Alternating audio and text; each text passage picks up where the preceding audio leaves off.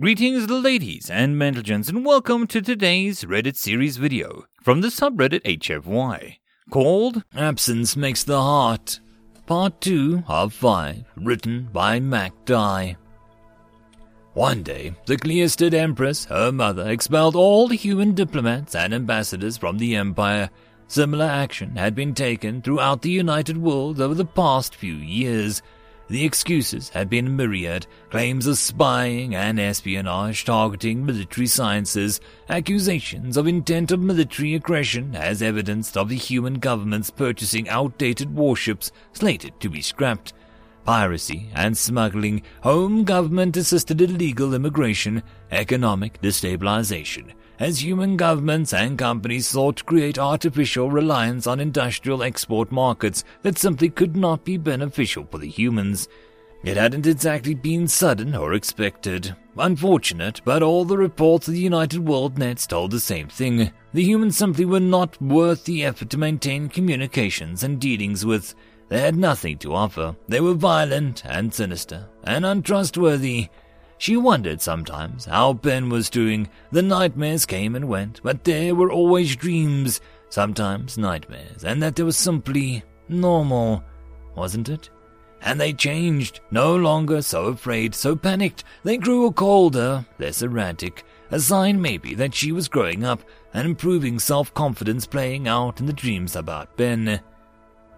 Captain Ben Owens gripped the seating handle as he stood at the commander's station aboard the Falcon.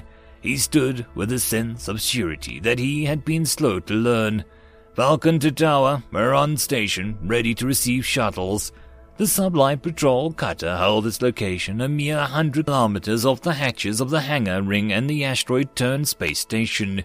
Engineers were hard at work on the ship's hull, struggling to clear the structural damage to the main gun's turret ring, where an enemy hunter-killer had nearly managed to connect grappling tendrils to the Falcon's hull. Similar enemy vessels were attached to the station, as the militia detachment had already gone aboard, despite the risk that the Falcon wouldn't be able to extract them.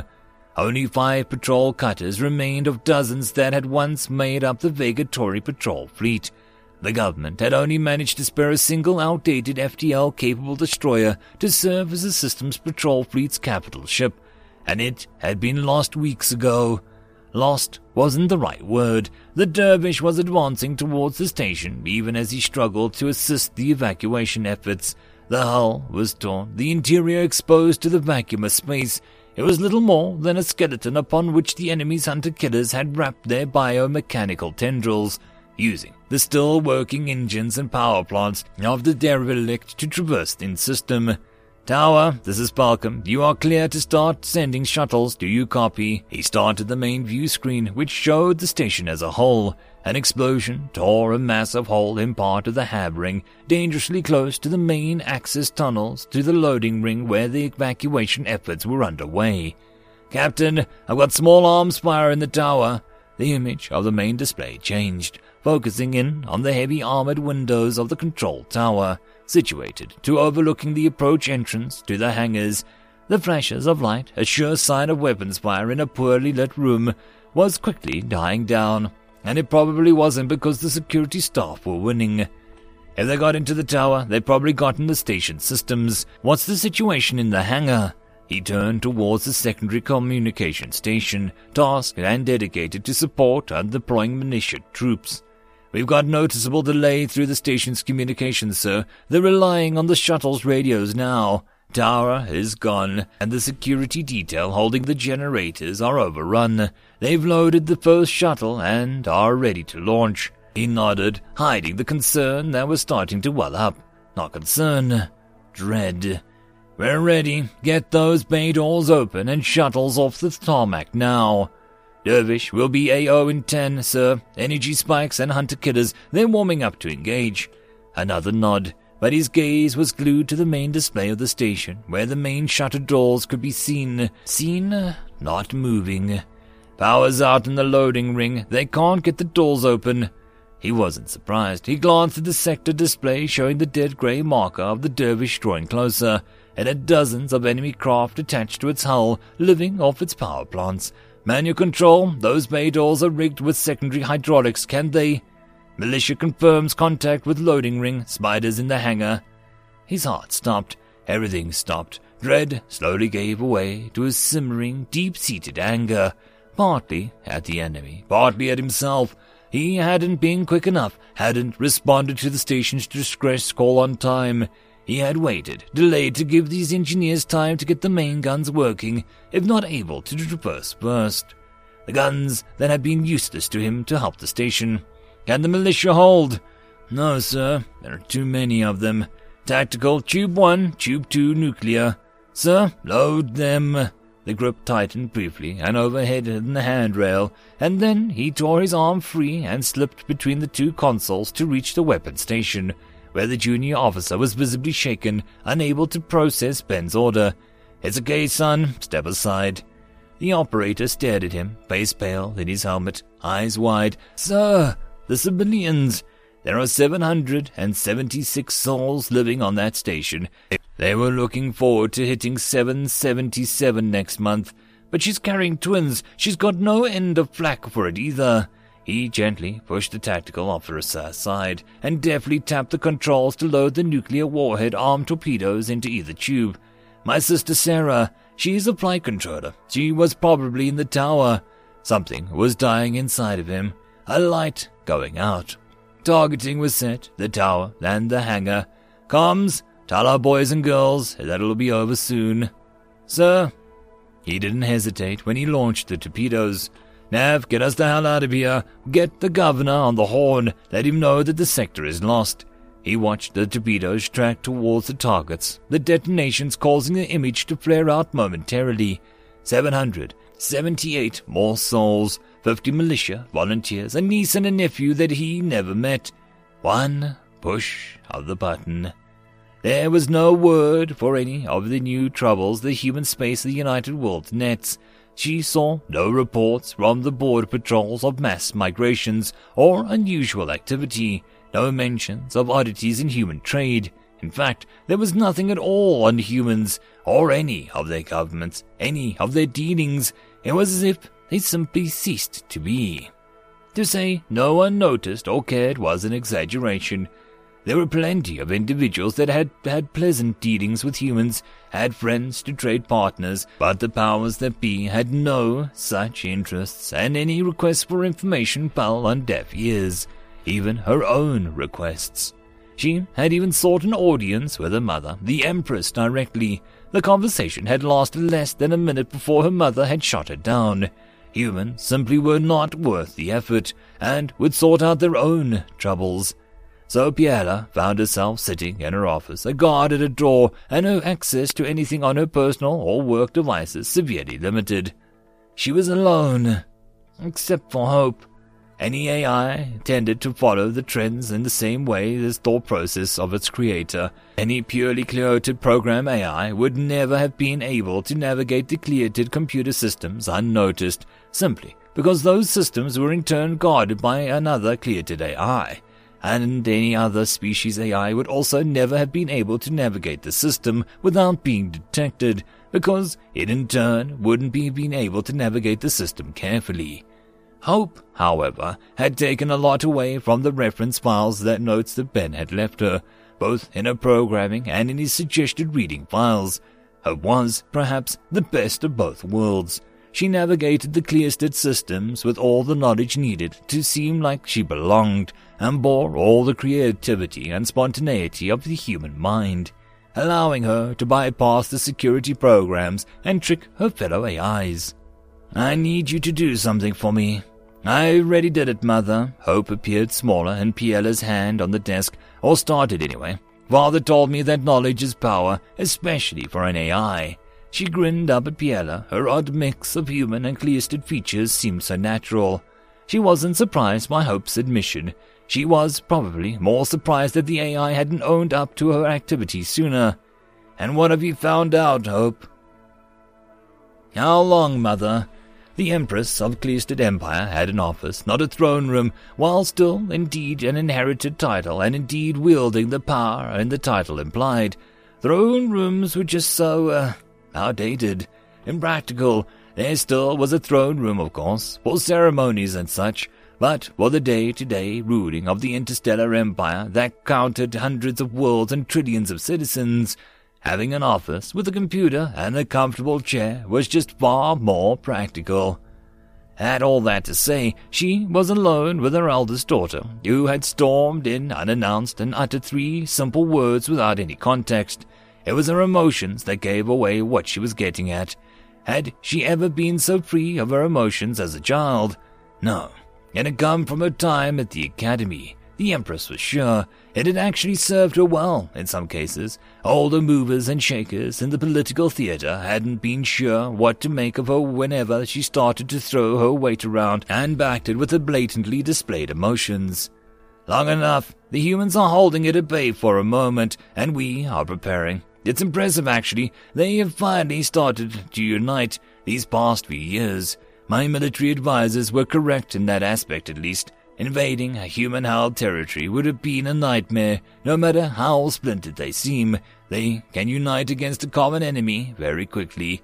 Piera had finally caught on to something many in the government were still blind to. The blackout of the net had been surprisingly successful. There were entire worlds that had become aware of the threat, at least in some small measure, but it was easy to contain such things when one controlled the satellites and comm relays. No, Mother, how long have you known? How long have we been turning a blind eye? The Empress paused then, momentarily taken back by the sudden flare of emotion her eldest daughter was experiencing. It was a beacon of hate, anger, and fear, all directed at herself, her own mother. Vegatory has swollen, hasn't it? They're evacuating the system. The patrol fleet is fighting a delaying action, aren't they? The enemy. What is it? She was again taken off guard. That very report that fell on Vegatory's system had only just reached her minutes ago. With its collapse, People's Socialist Stellar Republic was all but cut off from the other human territories. Their government was already in exile, the last remnants of the fleet dedicated to assist the evacuation of the Vegatory system. A machine intelligence, not a true AI, ancient. My advisors suspect it was the first developed as a terraforming engine. The humans call it a von Neumann machine. It harvests resources, it cannibalizes anything it can use. Ships, machines, programs, people. But we will be ready to fight it, should it make it to us. Piera was silent. A sudden wave of confusion and horror waved over her. The nightmares she had so long ago. Ben trying to shoot someone, but he couldn't. His weapons wouldn't fire because it was programmed not to fire on allied soldiers. Dead men, houses with wires threaded through his body, horrifying metal claws embedded into his flesh, using them like a puppet, a shield. Now, daughter, how did you know about this? I wasn't dreaming, Mother. It's Ben. I can see what he sees, Mother. They're alone. He's all alone, and he's trying so hard. She wept. The Empress of the Cleotid Empire was shaken to her core by the sudden burst of emotions. Her daughter, raised and conditioned from birth to be the perfect Empress, openly wept. She would have wept even if they had not been alone.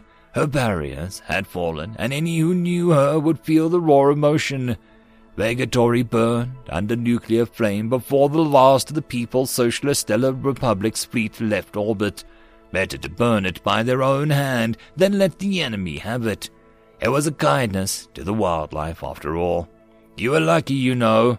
Admiral Li Menlu stood on the cruiser Chao Ho, the largest ship remaining in the public's fleet. Next to him was Commodore Ben Owen, recently promoted after taking command of a mostly volunteer fleet at the Battle of Casapol asteroid belt, which had delayed the enemy advance into the inner system for months. He knew what the Admiral was saying was true.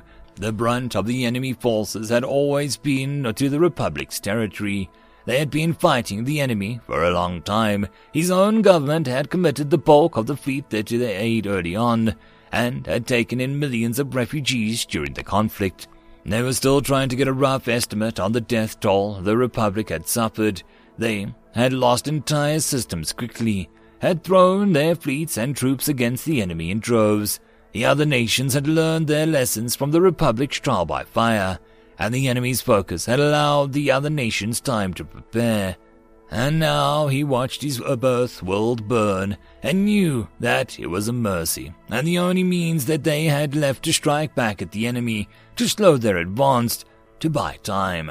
Something he hadn't felt in a long time came to him slowly.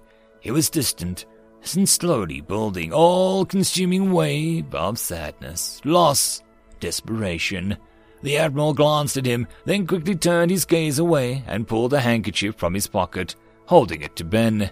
He stared at it for a moment, wondering why he was offering it, and why his vision was so blurry. His cybernetic eye probably acting up again. It was long overdue for a recalibration. It took him a moment to realize what he was feeling, and that he was crying. "Thanks, Admiral. What do we gain if we help them?" Everyone at the table knows that what was just a matter of time before the human government or another brought war to our borders. They are savages, brutes, crude, violent, and untrustworthy. Better that we let them grind themselves against the von-human machine of theirs. We will take it, the survivors, retake their space, and teach them the importance of unity and conservatism. The Grand Admiral Sayantan sat 2 seats to the right of the Empress. Only her personal advisor held the seats most adjacent to her at the long table, lined by sector governors, politicians, experts, and military representatives, and Biella and her own comparatively tiny gathering of supporters. Have you ever met a human Grand Admiral? Her tone was flat, cold, and emotionless, proper perhaps. Her own barriers were up, her emotions neatly in check, but his tone had been insulting and close-minded. He shifted in his seat to peer down the table at length at Biella and frowned briefly. "No, I have not in person. Only the pirates when I was just a captain. Have you heard of the term privateer before, Princess Biella? It means a state-sanctioned pirates. Human nations use them to destabilize regions and influence economic systems. Mercenaries, paid to pick a fight with the governments, were too cowardly to do themselves." "Your point, Grand Admiral?" He sighed, and the feeling of a tired parent explaining something to a painfully simple to a slow child was let slip of his own barriers. A subtle insult, a risky thing to do to the eldest child of the Empress, in the same damn room as she, but it was let slide. They cannot be trusted. They will do anything for profit, for power, and will sacrifice anything and anyone to get it. I argue against saving them at all. Let this von-human machine kill a lot of them, and then dash itself against the Empire's fleet. She felt a brief surge of rage, but quickly brought it under control. But it has been decided to save them, some of them at least, for the moment, until you see the error of your ways. And with that in mind, I propose assisting them with the formation of camps. We are preparing to fund an expeditionary fleet to begin facilitating the formation of and transport of human citizens to the worlds and locations indicated in the report. Old mining stations to fund colonies and outposts. It would be easy to make them fit their habitation. Even in the long term, humans have regularly demonstrated a surprising ability to live just about anywhere. They are like rodents that way. Should we allow refugees into our territory, they will be everywhere. Have you seen the reports about their breeding potential? The Minister of Economics spoke up next. They already tried to destabilize our economy with cheap labor and goods. Biella sighed and shared a glance with her mother, who hid a hint of a bemused grin. The minister had fallen for the Empress's own mandated propaganda campaign, and even now knowing the enemy of the humans were fighting, continued to blame them for things that they had never been their actual intention. Cheap labor meant a means of unofficially evacuating civilian populations to secure space, and the cheap goods had been to entice other races to sell ships and weapons to help fuel the fight against the invaders. They can live in almost any environment, so long as there's breathable atmosphere, Minister. Results of many generations of genetic modification and selective breeding has made their food sources very easily produced in mass.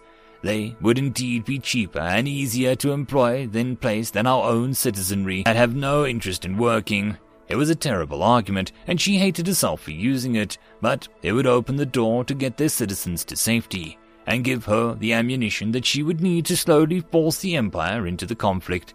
and she was the Empress. The minister surprised her by actually giving her statement honest thought. The meeting continued, argument and counterpoint, but in the end received the very consensus she sought: a small fleet, access to defunct facilities or unused planets to house human refugees. It would be a slow process to bring them all together and prepare for the next move, but it was a step in the right direction. Ambush! Chowho has been boarded. The fricas were. All Dominion ships disengage immediately. Withdraw to rally point. Confirmed. Strike 5, 7, 13 boarded and command ship. All ships press. Mayday, mayday, mayday. We've been boarded. Engines are down.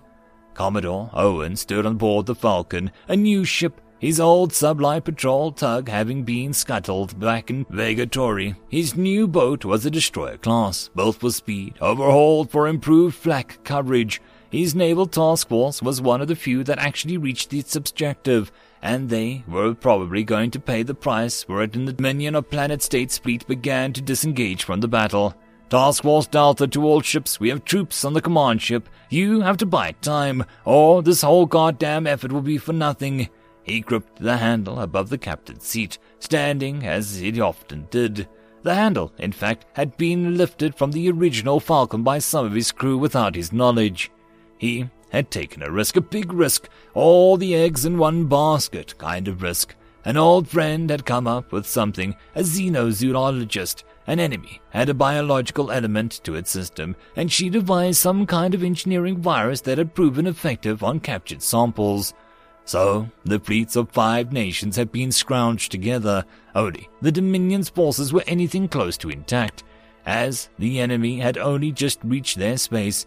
So, they had navigated the gravity well of a black hole, threaded between binary star systems, and pushed deep into lost territory. It had taken a long time, but it had paid off when they found the craft that had begun to attack the Republic's space what felt like ages ago. But the enemy had been waiting for them, spotted them sometime along the courteous route maybe, or maybe that was what they were always ready for a strike against the command ship. Whatever the case was, hunter-killers had begun swarming the system hot on the fleet's heels. Fallen human ships taken by the enemy were used to carry them across the void. There continued to be no evidence that the enemy was capable of FTL on its own. The command ship had drifted into the First Republic system at sublight, having spent countless centuries to cross the void of space. Had the Republic asked for help in the beginning days, and not tried to capture the study of the ship on their own, things may have gone differently. Instead, they had fed the FTL-capable ships, and underestimated the speed at which it could establish a manufacturing base. "What's the situation?" He glanced at the secondary comms officer, usually tasked to work with the ship's marines when they were deployed off-ship, and who was instead busy trying to organize those marines as they fought aboard their own ship. 2 hunter-killers had attached to the hull, dozens of spiders had gotten aboard, and more were coming. They're pushing for the central computer core and engineering. The marines are certain that they can contain the bastards though, sir. These ones though, sir, they keep the host alive. We can hear the screams. It was unconfirmed when we launched on this op. The ship rocked suddenly, and crippled hunter-killer crashed into the hull, obliterating a pair of flak cannons. Gap an hour. 2 more, though. Impact in 3. The tactical officer grabbed a handrail, as he did the rest of the crew as the ship suddenly rocked on its axis. All hands, repel boarders. Navigation, keep us on course. Tactical, keep firing. Task Force Delta, this is Commodore Owens. Stay on task. Say again, stay on task. The screams beyond the sealed bridge doors redoubled. It hadn't taken the spiders long to get through the hull. They were getting better. He drew his sidearm and turned towards the door, where he caught his own reflection in the screen of the Marine's helmet, just for a moment. She awoke screaming, angry, frustrated screams. Hope appeared instantly, standing on the table next to Piala's bed. "Mother?" It took her a moment to get herself under control. The rage simmered and slowly died down to be replaced by a dull ache. She was silent for a moment, sitting up in her narrow, hard mattress bed, her head and fingers width away from smacking the low ceiling. "Hope, She frowned, staring at the sheet before finally tossing it aside and swinging her legs off the bed to stare at the small stateroom. How long do humans live? 40 years? Do you know how many human years I've been alive, Mother? Another moment of silence, then she could see Ben's reflection in the helmet so clearly. The scars, the cybernetic eye, wrinkles. A strange concept, those. They had made him look weary, aged. His hair was cut so short, not like she remembered, and it was grey as stone. You activated me 30 human years ago, Mother. Father has been fighting this war alone for a long time. Some small part of her knew that humans were shorter-lived, and she hadn't realized. It had never really clicked for her that they tracked time so differently. Find him. Tell him that I'm coming. Hope flashed a proud smile, staring at her mother for a moment. It had been a long time coming. Father had told her in his letter to stay with Mother and take care of her, never leave her and to help her, that she was going to be lonely. But if Mother told her to do it, she could leave, because it was helping Mother after all. I will see you soon, Mother. Be safe, Hope. 3 weeks, 27 inter-system jumps, and the Dominion fleet fled, only to thunder into the enemy at the next grab well. It had been a short, bloody battle, from which only 7 of their 50 ships had escaped. The only saving grace was most had scuttled themselves after they were boarded. The rest of the fleet had been torn to shreds. The bioweapon had failed. All the teams had been killed before they could deliver it. The enemy had thrown themselves at the artillery ships in waves before they could even engage the command ship. In hindsight, the whole thing had probably been pointless. If it really was a Von Neumann machine, it would self-replicating, which meant that there were more somewhere in the galaxy. So even if they had killed the command ship, would another simply adapt to control hunter-killers in factories? They could communicate instantaneously across any distance, after all. They were hounded every step of the way, and by some miracle made it back to human space, only to find the situation had continued to worsen. Major population centers overrun. Every foreign power continued aggressively to maintain closed borders. More reports of alien border security vessels firing on refugee ships that tried to run their blockades. It had been a warning shots at first, but as desperation increased, and they tried to run the blockades anyway, well, there was a better way to go, he supposed. The only respite was the Clearsted Empire. They hadn't exactly opened their borders, but they were accepting some human civilians at least, and had even offered a patrol that stretched the human borders, freeing up dozens of warships to the front lines, many of which had been lost in the failed strike. They were met by half a dozen picket ships when they entered the Selene Star system, repurposed sublight cargo tugs with a few outdated patrol cutters. They knew the answer before the formation commander even asked. Commodore Owens to Sector Command. He stood from his seat, reaching for the ceiling handle that was no longer there. Even after weeks of self-repair, the bridge was riddled with signs of how close the fighting had come. He was going to put his navigator up for a commendation. The cold-nerved bastard had kept piloting even when the bridge had been breached. Falcon, this is Sector Command. We already know the gist of it. A trio of Dominion stragglers made it back 3 days ago. We're in rough shape. Request a transit cross-system and head for the Premium shipyard. It was an obvious answer. The few ships that had left were torn to shreds, and it was the nearest shipyard that could effect any semblance of refit and repairs. 1 jump away. Negative, Commodore. Priman's been hit. They have changed their tactics, pressing deeper in system rather than establishing footholds first. He closed his eyes, again absently reaching for the handle that wasn't there anymore, then gave up and sat down instead. Acknowledged, Sector Commander. Orders? We're hoping that you could tell us, Commodore. You're the ranking fleet officer, as far as we know. The last cruiser is escorting the Owl, Republic, the Union governments to Clearsted space. Of course, Roger, we'll taxi into orbit, prepare. The comms suddenly flared out in the high-pitched squeal. Sir, we've got a massive data packet inbound. Firewalls are going down. The monitors on the bridge flared out and went dark for a moment, then came back as if nothing had gone wrong. There was a moment of silence on the bridge. Everyone, himself included, certain that the enemy had come up with a new trick. when suddenly he found himself staring at a woman the size of his hand, standing where one of the holographic displays would usually appear. "Comms, who is this?" He stared at the holographic image for a moment. She was certainly beautiful, a bit odd. Clear-stood features, eyes tilted slightly downwards towards her nose, and a faint line of scales that would have been more prominent than Clearsted still arced up across her eyebrows where they may have been. Her hair was jet black rather than the emerald green and blues of the Clearsted. "No active comms signal, sir. Too big for a recorded message." He glanced at the comms officer and then back. "Hello, father. You look old." She smiled at him, a beautiful, awkward, honest smile, all teeth and squinty-eyed, hands clutching tight to her sides as she peered at him. He leaned forward in his seat and turned his head a bit just to see her with a remaining eye. And he smiled. The scars across the other side of his face made the cheek more grimacing smirk, a sight few could even pretend to enjoy. He couldn't remember the last time he'd smiled, the last time he'd allowed himself even a hint of joy. "Hello, daughter." The rest of the bridge crew shared a glance, and the navigator leaned over to the comms officer. I didn't know the Commodore was married." "She's an AI, idiot." "Oh, right, yeah, I knew that.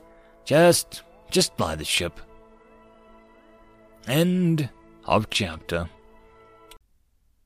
And that, my friends, concludes this dose of science fiction fun. I hope that you enjoyed. And if you did, please don't forget to support the author from the link down below.